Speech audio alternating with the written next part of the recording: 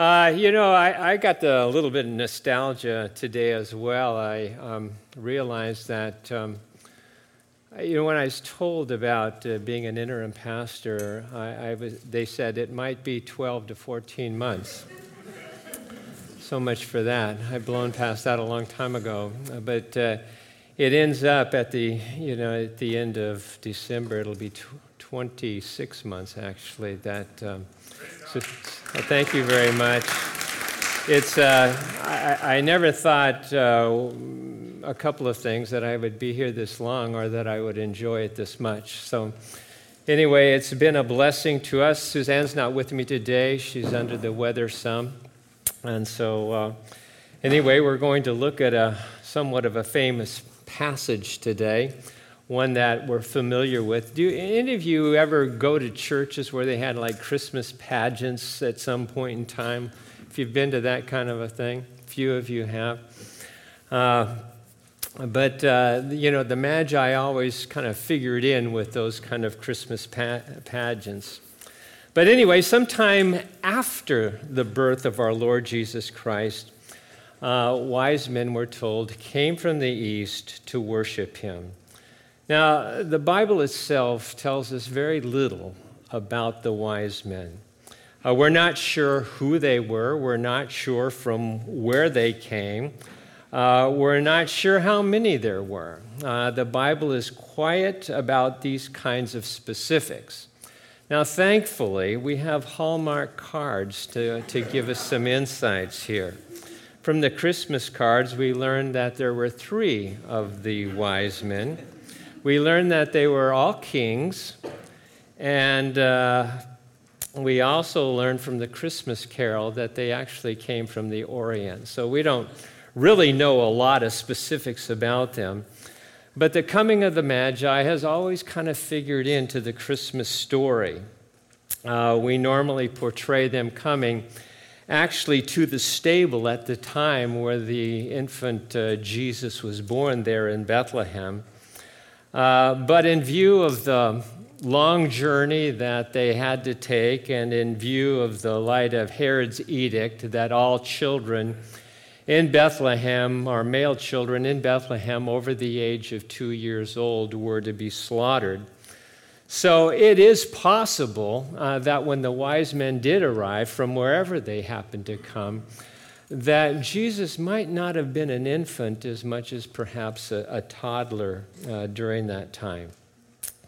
Now, the wise men were probably men of wealth, perhaps consultants to very important people, and yet they took the time to come from whatever distance they had to come to worship the newborn king.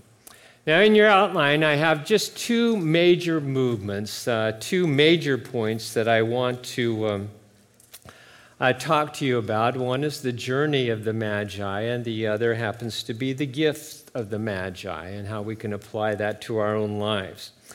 But the first movement is the journey, and again, let me read a couple of verses for you, verses 1 and 2. Now, after Jesus was born in Bethlehem of Judea in the days of Herod the king, Magi from the east arrived in Jerusalem, saying, "Where is he who has been born King of the Jews? For we saw his star in the east and have come to worship him." I mean, how great is that? We've come to worship him. Now, 4 observations under this point I want to put before you today. First of all, the goal of the Magi's journey was simply to worship the king. That's why they came. They wanted to do that. Now, to worship is to assign worth and then act accordingly. When we possess something that's valuable, we assign worth to it, we preserve it, we might even insure it. When we possess God, we have a treasure not of high value, but of infinite value. And we don't invest more, we invest everything. So the Magi came to behold the majesty and the splendor of the newborn king.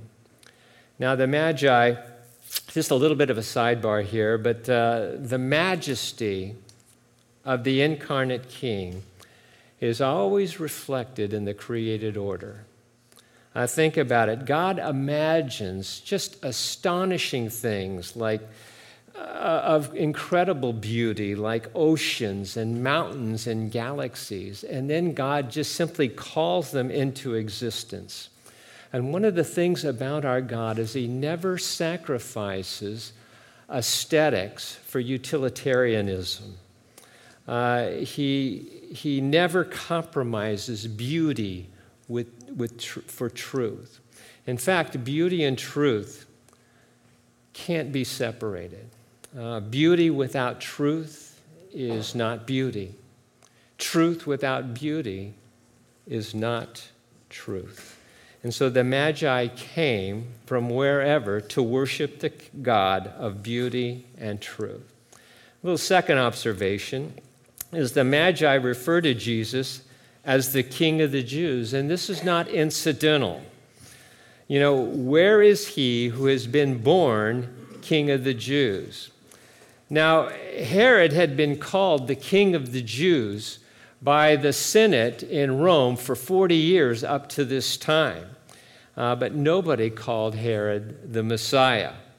The king from whom the Jews longed was the Messiah, and Messiah refers simply to a God-anointed ruler. So it was clear to Herod that the Magi weren't searching for some ordinary king, they were searching for the final king. Now, Herod was troubled by that, as you might well imagine. He asked his own religious leaders, hey, where in the world is this Christ supposed to be born?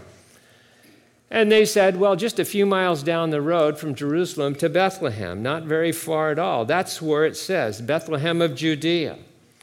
Now, really, this is, the religious leaders knew something about the Old Testament. It was prophetic word in the book of Micah that the Messiah would come and he would be born actually, in Bethlehem of Judea. So this is really the prophetic fulfillment of the Old Testament. It's real interesting, when you consider the Jewish religious leaders, how they knew the scriptures, but couldn't be bothered to even travel just a few miles from Jerusalem to Bethlehem to investigate the arrival. They didn't bother to go at all. Now, they don't compare very well to the Magi, who came from a long distance to do the same thing. Third observation is I want to comment a little bit on the star. How did the star get the Magi to Jerusalem? It doesn't say the star led them there. It says they saw a star in the east and they came to Jerusalem. Now, how did the star go before them in their walk from Jerusalem to Bethlehem? How did the star settle over the place where the child was? And we don't have answers to those questions. The star falls into the same category of other questions in Scripture, like how did the Red Sea split? How did manna fall from heaven? How did Jonah survive in the belly of a fish? All of these are significant but more marginal issues compared to the deep truths of the gospel, like the holiness of God, the ugliness of sin, justification by faith, and the glory of Christ's return.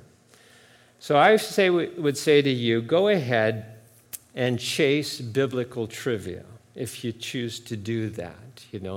That's exactly what happened here. We're chasing biblical trivia. Do it. I do it all the time. But we need to make sure that when we chase this stuff, we don't get caught up in the Hinckley underbrush and think that somehow this is really, really significant. If God doesn't explicitly say it, then we can only speculate a little bit about it. What is plain is that the star is doing something that it can't do on its own, and God was using that star to guide the Magi to Jesus so that all of the nations would worship him. So we're really talking about a global king here, not some tribal deity, so forth. This is someone that is ruling the entire earth. At the beginning of Matthew, we have sort of this come and see type pattern. At the end of Matthew, we have a go and tell pattern, and it's called the Great Commission. So the Magi come and see, we go and tell, and the purpose is the same, to love and to worship the newborn King. Now, the fourth observation is an inescapable detail in our story is that there are two groups of people that are not interested in worship. And the first group is passively opposed, and this would be the scribes and the Pharisees living in Jerusalem at the time. They knew from the Old Testament studies that the king was to be born. They knew where he was to be born. And when you consider the cosmic magnitude of this particular event, their apathy is absolutely staggering. They just didn't bother coming from Jerusalem to Bethlehem to investigate what had taken place. Now, the second group is actively opposed, and this group was led by Herod. He was given the title King of the Jews, and he ran the Jewish nation like an iron fist for 40 years. Now, after consulting the religious leaders and learning that the king would be born in Bethlehem, Herod said to the Magi, listen, you go and search, and when you find the newborn king, come back and tell me so that I can come and worship him as well. Very sly maneuver because Herod had murder and not worship in his own heart. And his own self-encrusted self-interest and paranoia led to really the annihilation of the innocents there in the city of Bethlehem a little later in the chapter in Matthew. So the first movement is really the journey of the Magi, and the second movement, the second major point here would be the gifts of the Magi. You see, after coming into the house and they saw the child with Mary, they fell to the ground and they worshiped. And they presented him gifts of gold and incense and myrrh. The first thing they did was offer their gold. And gold was a symbol of Jesus' royalty. Gold is the metal of kings. In archaeological digs in ancient Egypt, they discovered that gold had been put into the coffin of the pharaohs. And one of the more precious finds in Greek history was the mask of Agamemnon done in pure gold. Now, some of you may recall that Agamemnon was the Greek god who demanded child sacrifice in Homer's Iliad. Now, when the Magi gave the gift of gold, what they were doing was acknowledging the kingliness of Jesus and his right to rule. Now, it's been suggested by some that the gold that the Magi presented to the newborn child was used by Mary and Joseph to escape the wrath of Herod when they took the newborn over to Egypt for a period of time. It's possible that the gold might have been used for that, but how the gold was used is totally overshadowed by the significance of the gift itself. Because Jesus was the king, the Magi knew it, and so they gave him gold. Now, the second gift they gave him was incense. And incense was a symbol of Jesus' purity. Now, since incense was always used during that time in temple worship as part of a meal offering that was given by a thankful worshiper. It was simply to acknowledge the love and the goodness of God. So it was incense that gave off the fragrant aroma. And that's what Jesus' life was to the Father. It was a fragrant aroma to the Father because Jesus did exactly the will of the Father all the way during his time on earth. Now, incense was never mixed with other sin offerings. And that certainly made sense because Jesus was without sin.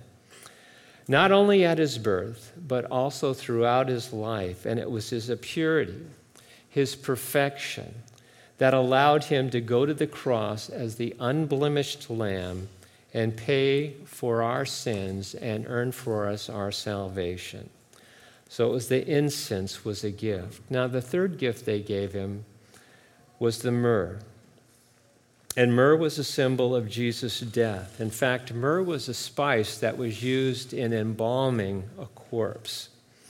Nicodemus, you may recall him in John chapter 3. We studied about him. I'm sure you remembered everything that I said.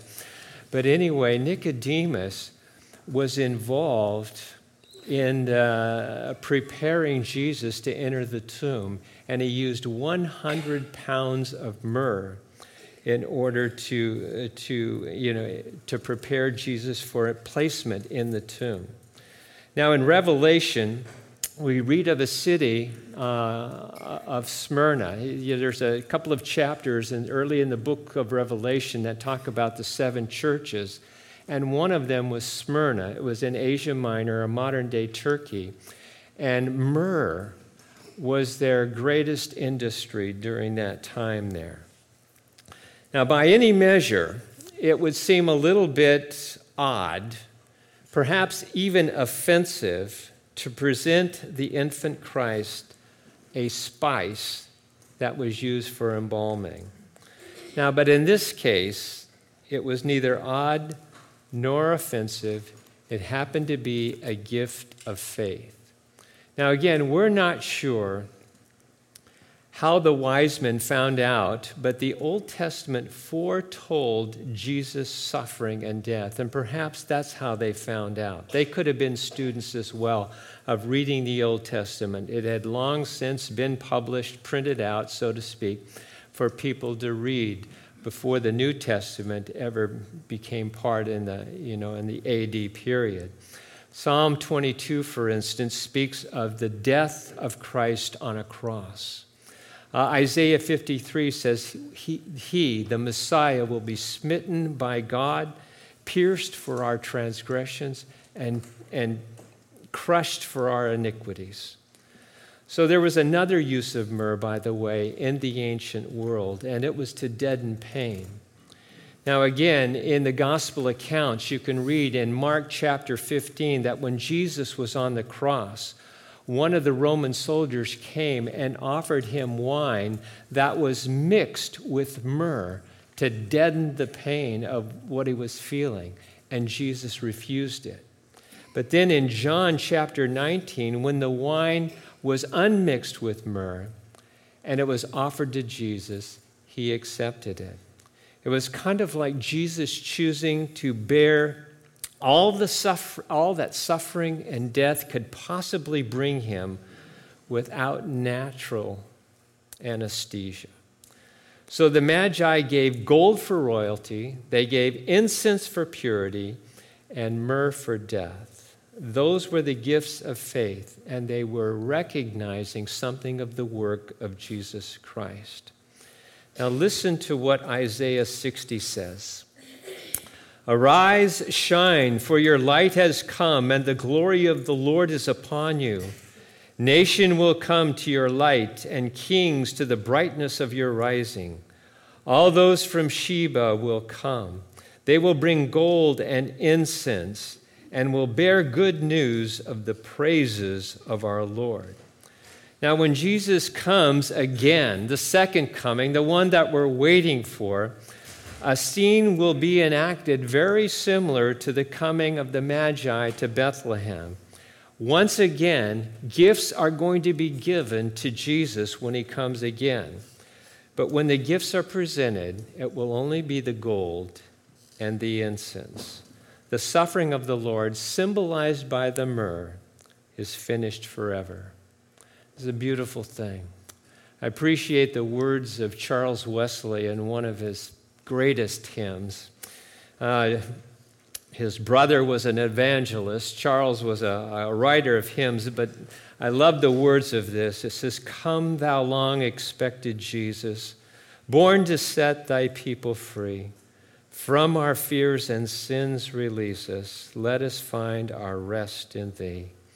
Born thy people to deliver, born a child and yet a king, born to reign in us forever, now thy gracious kingdom bring." What about our application, our own life application? What about our own gifts to Jesus? Let me share a couple of thoughts about that with you before we close today. In one respect, there's absolutely nothing that we can give to Jesus. God is the designated giver in our relationship with him, and he's not going to let that giver part of him be usurped by you and me. Actually, he already owns everything, including everything that we have. The rightful owner of everything is Christ. And he's already given us the gift of eternal life in Christ. You see, Jesus, or God, would be analogous, if you please, to an earthly father who had a part with the mother of giving a daughter to birth. And he provided it all. And then the father provided everything that this young girl would need to live life and enjoy life and so forth. And then he would give her an allowance through which this young girl would go get him a gift. So, we can give God gifts and we tithe our money, so forth, but it has to do really with spreading the gospel.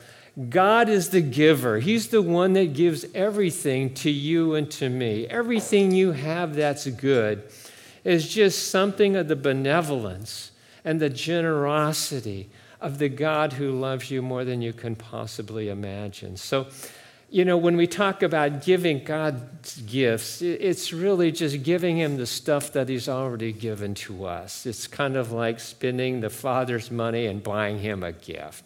Happens all the time to dads, right? Just happens. That's what dads do.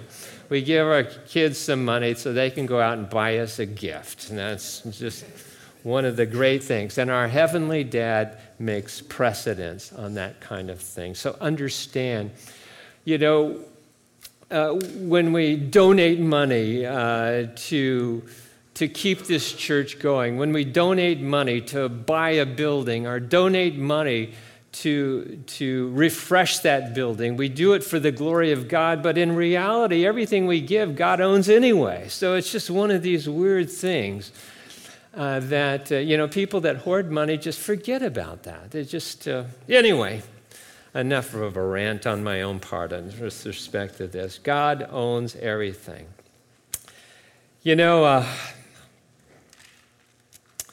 But interestingly enough, we can present our gifts to God, our gifts of faith to God, and that would be gold, and that would be incense, and that would be myrrh. Now, so I'm going to personalize it a little bit from us to God. So let's look at myrrh for just a moment. And myrrh is not only a symbol of Christ's death, it's also a symbol of the spiritual death that should come to you and me.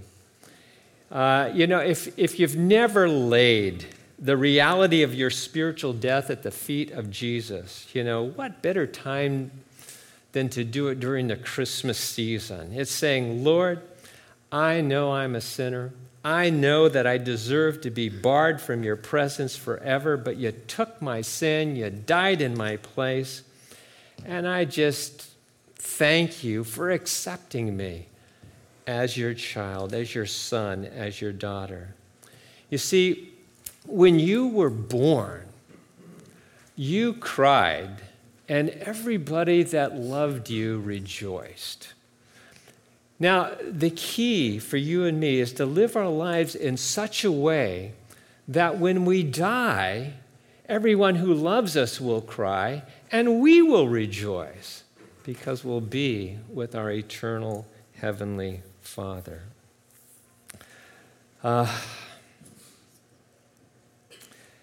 After you've given your myrrh, come with your incense. Now, coming with your incense is simply to acknowledge that your life, my life, is impure just as the life of Jesus is not impure. We're simply admitting to the Lord that our greatest acts of goodness, whatever they might be, and benevolence as well, are always going to be tainted. They're always going to be mixed with imperfections just simply because we're not perfect.